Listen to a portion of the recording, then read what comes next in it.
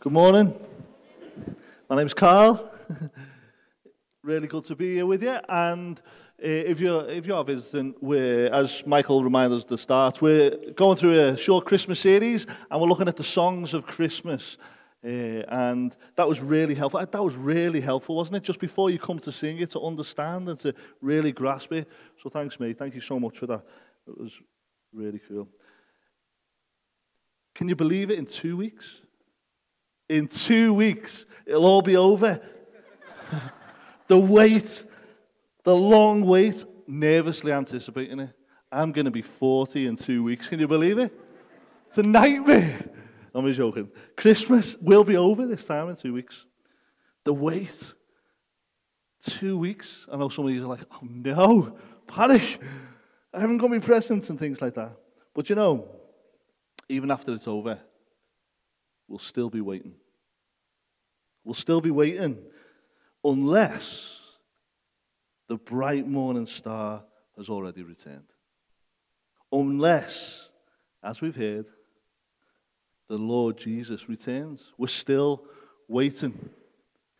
Last week, Paul took us in the start of our Christmas series into Mary's song in Luke chapter 1. So if you've got your Bibles, open it to Luke chapter 1 because we're going to be going there again in a minute. And her response, we were looking at her response to the news of the child that she would have, the long-awaited promised child, the Messiah, the Son of God. Thousands of years of waiting for this child. 400 years of quiet. And then we heard the song that this child is finally coming. And this week we're in the same gospel, in the Gospel of Luke, chapter 1 still. And we're in chapter 1 because all these things that are going on are all at the same time. They're all intertwined. But before the angel Gabriel came to Mary, he had another job to do. Did you know that? If you know Luke, you'll know it. Because he had another baby to announce. Because there's 2 babies at Christmas on the first Christmas. Did you know that? 2 babies at Christmas. He had to come and announce that another child would be born. And these 2 babies were part of the fulfillment of God's salvation plan. So do you remember Paul took us and he said, look, the times that the Israelites were living in, they were under real oppression, under corruption of the governments that were there in charge of them. And the people lived in anticipation of God keeping his promises of a Messiah to come. Who would free them from this bondage? Who would free them from this oppression, from this darkness that they're living in? And there would have been actually no one waiting more than a person that we're looking at this morning. His name was Zechariah. You see, Zechariah was a priest. And his whole life and ministry would have been one of longing and hoping and pointing to the promise that a Savior would be sent from God. He was an old man. His wife was old too. He was married to Elizabeth. And it says that they were both righteous people before God. Sadly, Elizabeth and Zechariah had no children. They were old, and Elizabeth was barren. And she was never going to have any children. Until one day, Zechariah was on his post. You see, he was part of a group, or you might say a team of priests, because in Jesus' day, there was over 20,000 priests. Okay, and so they were broken up into divisions, and it was his team who were on duty this day in the temple. And he was getting to do a special job. It was a once-in-a-lifetime, probably a once-in-a-lifetime job for a priest to do. They used to take a lot, like sort of pick something out, and he was the chosen one this time. He got to go into the holy part of the temple, into the presence of God on behalf of the people in prayer. He must have been nervous. I wonder what it must have been feeling like for him. He must have been excited. He probably asked some of the other guys who've already done it, what's it like? What am I going to experience? But you know, he's going to go in and he's going to experience something that no one has ever experienced when they've been doing this role. You see, as he went into the temple, into the holy place, the angel Gabriel appeared to him, a messenger from God. And he said, Zechariah, your wife, your old wife, is going to have a baby. You're going to have a son, and you're going to call him John. And this is what he will be like. If you've got your Bibles, look at verse 15 of chapter 1. For he will be great before the Lord. This is John. He'll be great before the Lord. And he must not drink wine or strong drink, and he will be filled with the Holy Spirit, even from his mother's womb. And he will turn many of the children of Israel to the Lord their God. And he will go before him in the spirit and power of Elijah, to turn the hearts of the fathers to the children and the disobedient to the wisdom of the just, to make ready for the Lord a people prepared. I said before that they've been waiting 400 years. 400 years of silence. The last prophet to speak was Malachi. And in Malachi, this is the last thing he said. Behold, I will send you Elijah. Did you notice that? John, Elijah, the prophet, before the great and awesome day of the Lord comes, and he will turn the hearts of fathers to their children and the hearts of children to their fathers, lest I come and strike the land with a decree of utter destruction. So before the Savior comes, he's saying, Elijah comes. And this is who the angel Gabriel is talking about. He's saying this child, John, will be like the prophets of old, will come as a forerunner to Jesus, the Savior of the world. John is the Elijah promised. But Zechariah, as he listened to Gabriel, as he's going through something that no one else had experienced, doesn't believe the angel. He doesn't believe what he's hearing. And because he didn't believe the word of God, Zechariah was made mute. He didn't believe the word, so he couldn't use his own words. And he was not able to speak because of his unbelief. But his unbelief didn't stop the fulfillment of God's promises.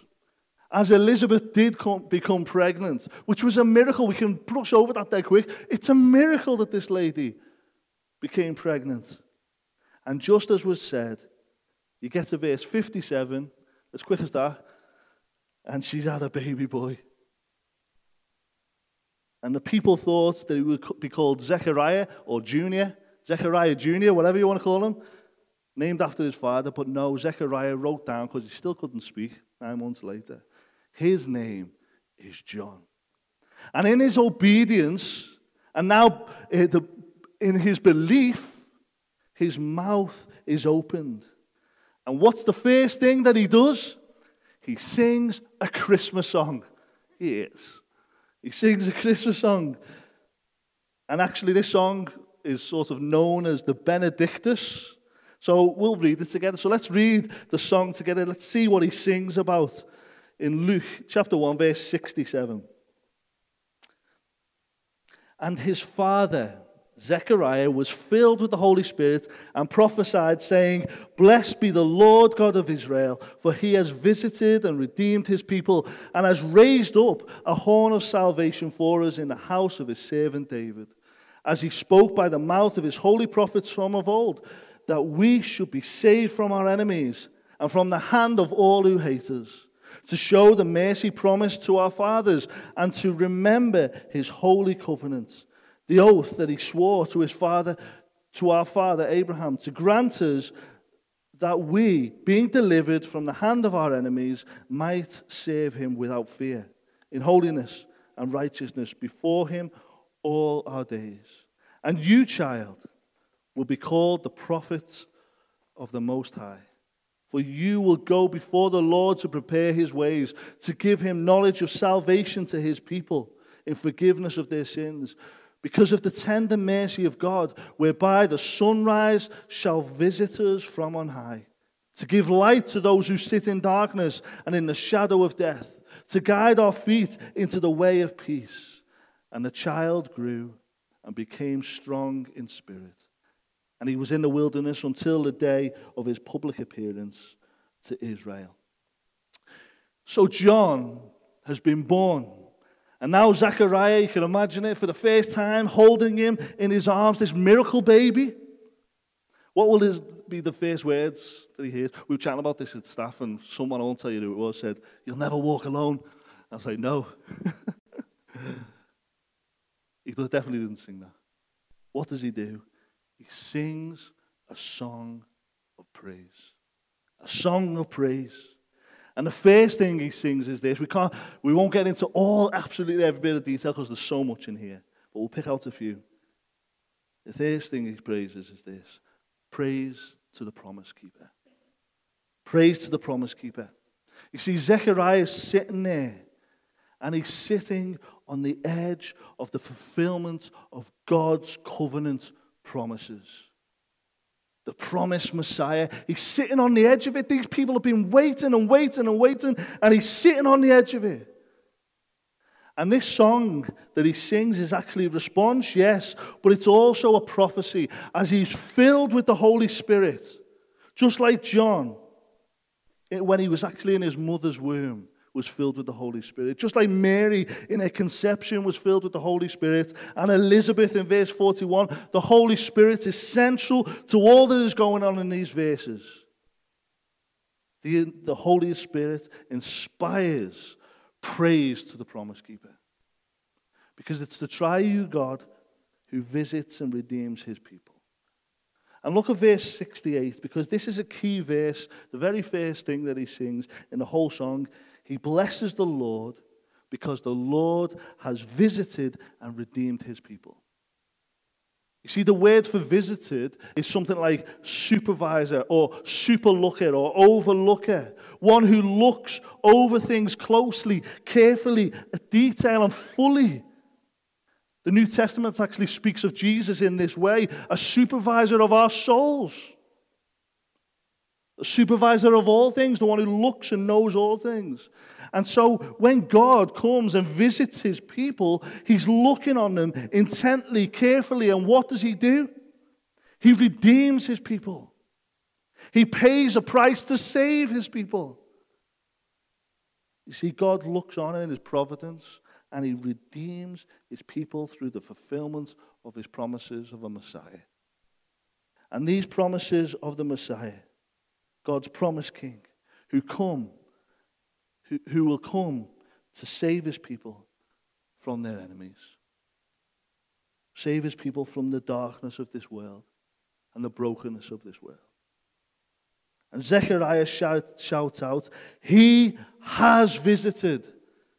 Jesus hasn't been born yet. He has visited and redeemed his people. Jesus is here and his work is sure. Why? Because God keeps his promises. And he goes on and he gives a name to Jesus. There's actually a name for the Messiah. It's not a very familiar name. What does he say? He says he's the horn of salvation. The horn of salvation has been raised, he says in verse 69. You see, this is the name given to the promised Messiah. And it's a picture. The horn he's talking about is the horn of an ox. You've all seen those programs with the oxes. They're powerful beatings. Have you seen them when they go together? Poof, no chance. Strong, powerful strength. This is what it's talking about. And he's saying the Messiah has come in strength and he will not be overcome. The job the Messiah has come to do to redeem his people will happen. Because the Messiah comes in strength and power, and no one is going to stop him. That's a good thing, isn't it? No one's going to stop him from doing his work. He's the horn of salvation. And he says he's from the house of David. The Messiah is from the line of David. Just as he promised King David he would be in 2 Samuel chapter 7. Jesus was born into the line of King David, the tribe of Judah. You see, God kept his promise to David. And then Zechariah points out that this has been God's plan all along. It's the fulfillment of the promises that the prophets have been saying of old. They've been given these promises for thousands of years before. The first time that Jesus was promised was right at the beginning of creation. Right at the beginning. In Genesis chapter 3, when we hear how we've turned our back on him, we rejected him as Lord, and Satan tempted Adam and Eve away from the Lord of all. But what does God do? Yes, they face their punishment, but he makes a promise. In Genesis chapter 3, verse 15, a seed of the woman would come and would crush Satan's head. The enemy will be crushed by the horn of salvation. You see, the people of Israel thought the Roman oppression that they were under was the enemy to be saved from. But you know, the ultimate enemy and our ultimate enemy is the prince of darkness, is Satan, and all that has been brought through his work of sin, death, disease, brokenness, everything that brings a shadow of death over us and over our lives. It will all be destroyed by the horn of salvation, by the Messiah, the Lord Jesus. You see, Satan is our ultimate enemy, but we are saved by the baby born in a manger, who is the horn of salvation. He doesn't just stay there, does he? And no one can stop him. No one can stop him. You see, God kept all his promises proclaimed through the prophets. Zechariah goes on and says, and proclaims, God is the promise covenant keeper. You see, in Genesis chapter 12, God promises Abraham. He says, I'll give you a great nation. I'll make you into a great nation. This was an old man who, again, his wife was barren and old. I promise to make your family into a great nation. I will give you a great land, and you will be a great blessing to the whole world, to all nations from your family. And God, in Genesis 15, God commits to these promises by making a covenant, a pact between himself and Abraham. Actually, it all comes from God. And he promises, or actually he swears by his own existence, or his eternal being, that he will keep his promises. God puts his own deity on the line to confirm the promise that Abraham will be the father of nations, and that blessing to the whole world would come through him. And Jesus is that blessing. Jesus is that fulfillment to Abraham. You see, God kept his promise to Abraham too. And those of us who've been rescued from our enemies are now able to serve him, he says. Serve the Lord without fear and in holiness and righteousness before him. Before, you could not even know him. Now you get to serve him. And you may be thinking, well, what does that mean? It means this. If you are a Christian, if you have put your faith in the Lord Jesus Christ, in the one who is the fulfillment of all these things, then you are now able and are living before the face of God. Living in his presence, under his authority, to his glory, in holiness and righteousness, and you'll do it all the days of your life and into eternity. And you're able to do that because that's who you are now. Because God keeps his promises. You see, we can trust God completely. We find it hard to trust people now, don't we? Trust is a precious thing. We felt it this week, I think, in our country, haven't we? Who do we trust? Listen, God has and will always keep his promises. Trust him. If you can't trust anyone else, trust him because you can. Trust him. You see, Zechariah is on the edge of this fulfillment of these promises through the birth of Jesus, the promised Messiah. Zechariah sings praise to the promise keeper. And now we come to the second half of the song, verse 76 to 79, and it's basically, this is the great news of the gospel. And we're going to split it into two. See, the second thing he says is this: Zechariah sings praise for the joy of salvation.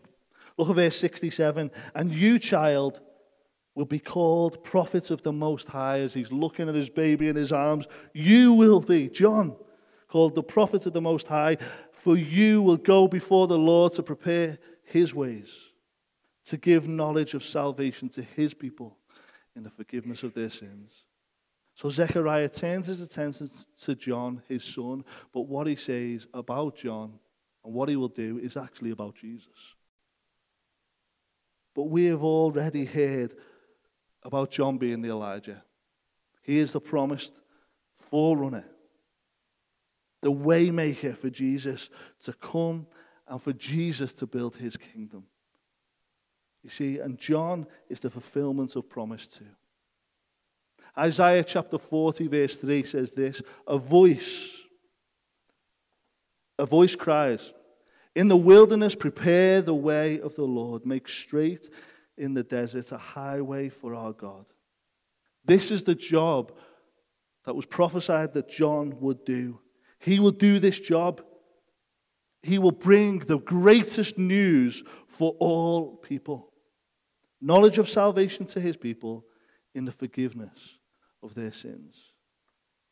I don't know what you think of when you think about salvation. Being saved from something, being rescued from sin, even death, pain, disease. Yes, they are all true. We've just said that. We've just seen that. But what's the ultimate meaning of salvation in the Bible? Do you know what it is? It might surprise you, I don't know. It's to be saved from God. To be saved from God. You see, the Bible says that we are at war with God. We are his enemies whilst we are still in our sin. You see, our sin is anything that we put in the way so that we can reject him as Lord. And because he is righteous and because he is holy, he has to deal with sin. He has to punish us for our sin. He has to do it. Otherwise, he wouldn't be God. And because of that, yes, we must fear him if we're still in our sin. We have to fear him. If you're still in your sin, you will face punishment for your sin. But the knowledge of salvation is the forgiveness of sins. Another Bible version puts it like this. It says, the knowledge of salvation is the remission of sins. I don't know what you think of when I say the word remission. I'm sure some of you, the word cancer comes to mind, doesn't it? You hear the news that if you have cancer, you're in remission. And that's a good thing because it means that it's all gone. It's gone. So that's great news to hear from the doctor. But the sad thing is, it could come back. And I'm sure most of us know the weight of that because we know someone who struggles with that and the fear of that. But you know, with the remission of sins, the forgiveness of sins, it's all gone and it's never coming back. Yes, that's forgiveness. It's never coming back. And when you have no more sin, he says, you are holy. Wow. You are set apart now. And you are righteous before God. He sees you as right. You're not his enemy anymore. You're his. And you don't need to fear him, but you can live for him. This is the news that John is going to share as he gets a bit older. That's a cool job, isn't it? This is the news that he's been told. The first thing his dad's telling him. My question to you this morning: do you have the knowledge of salvation? Do you know of this joy of your sins forgiven? Yes, we do fall into sin still. But you know what? God still sees you as righteous. It's incredible. You are still his. You will never be apart from him.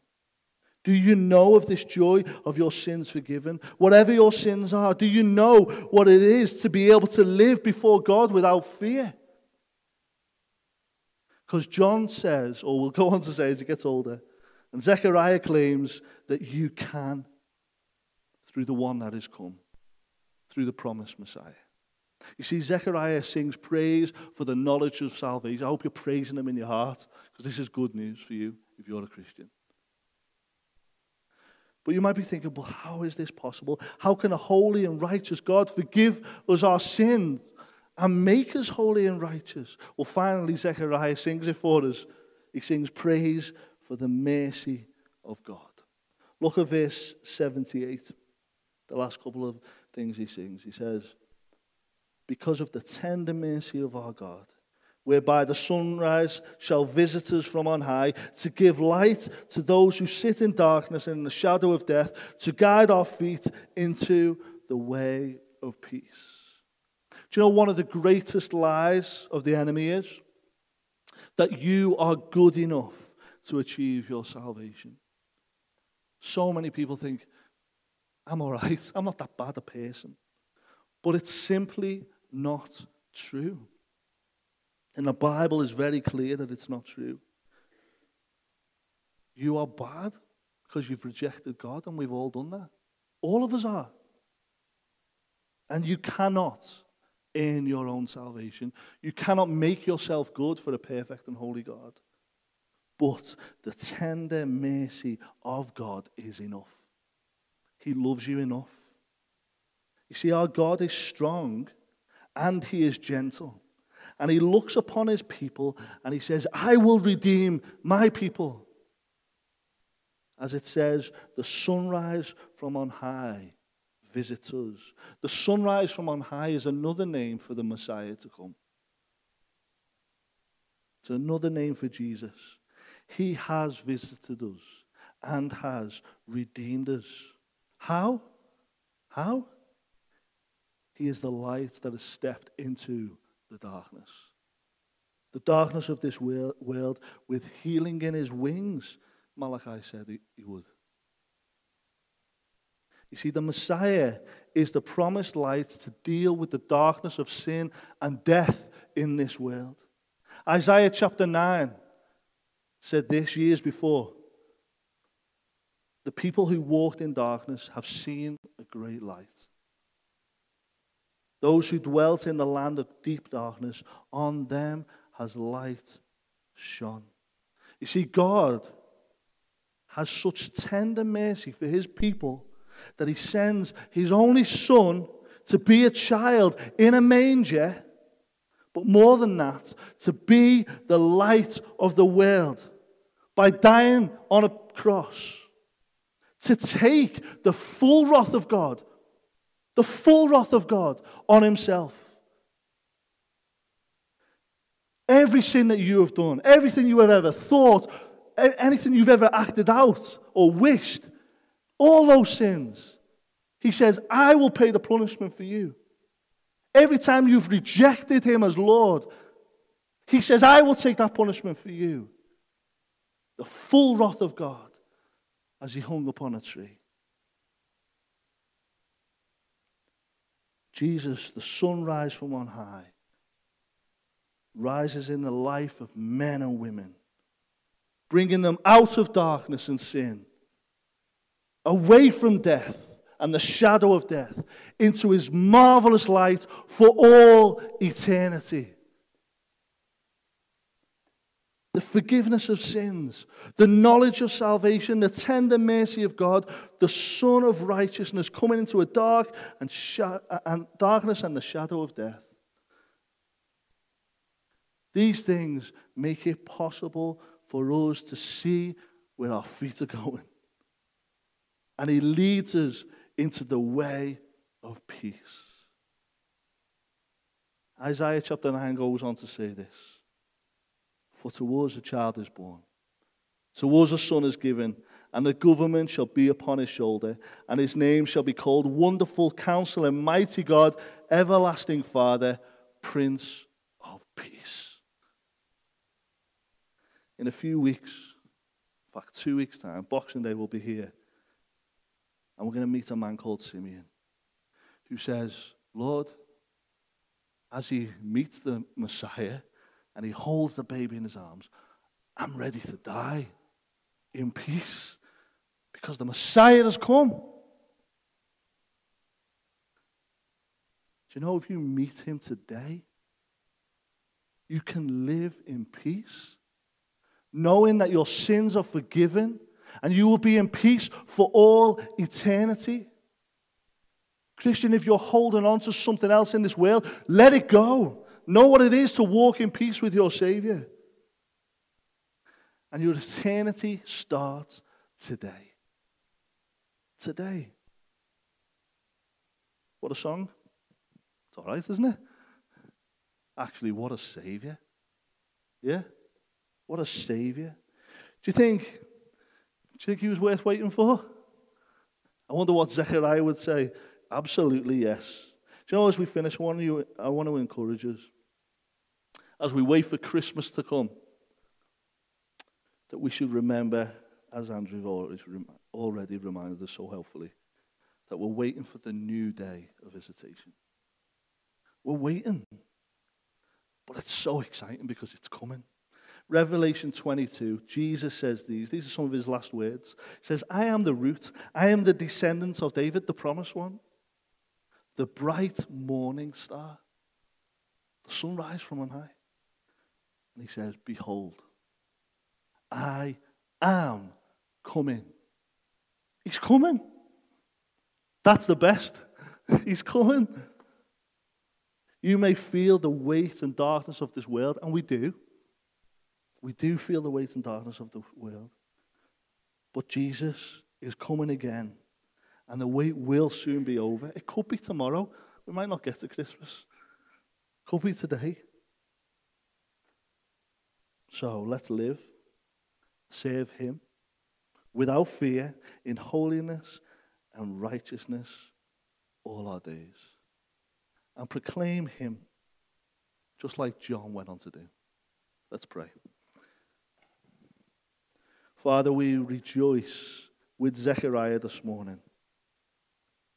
We praise you with him this morning, that you are the promise keeper. We praise you for the joy of salvation that we know.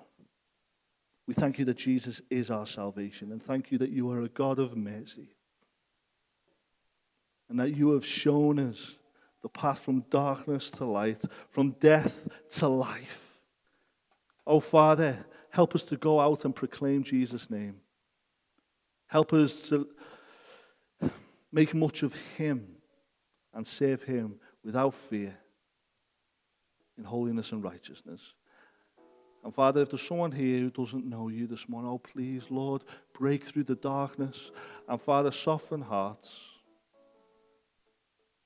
And Lord, bring salvation today. And may the angels be rejoicing at the sound of a sinner who repents. And may we get to rejoice with them. Father, we rejoice in our Savior this day. And thank you that our eternity starts today because of him. Help us to walk in peace and help us to glory in him. We pray these things in our Lord Jesus' name. Amen.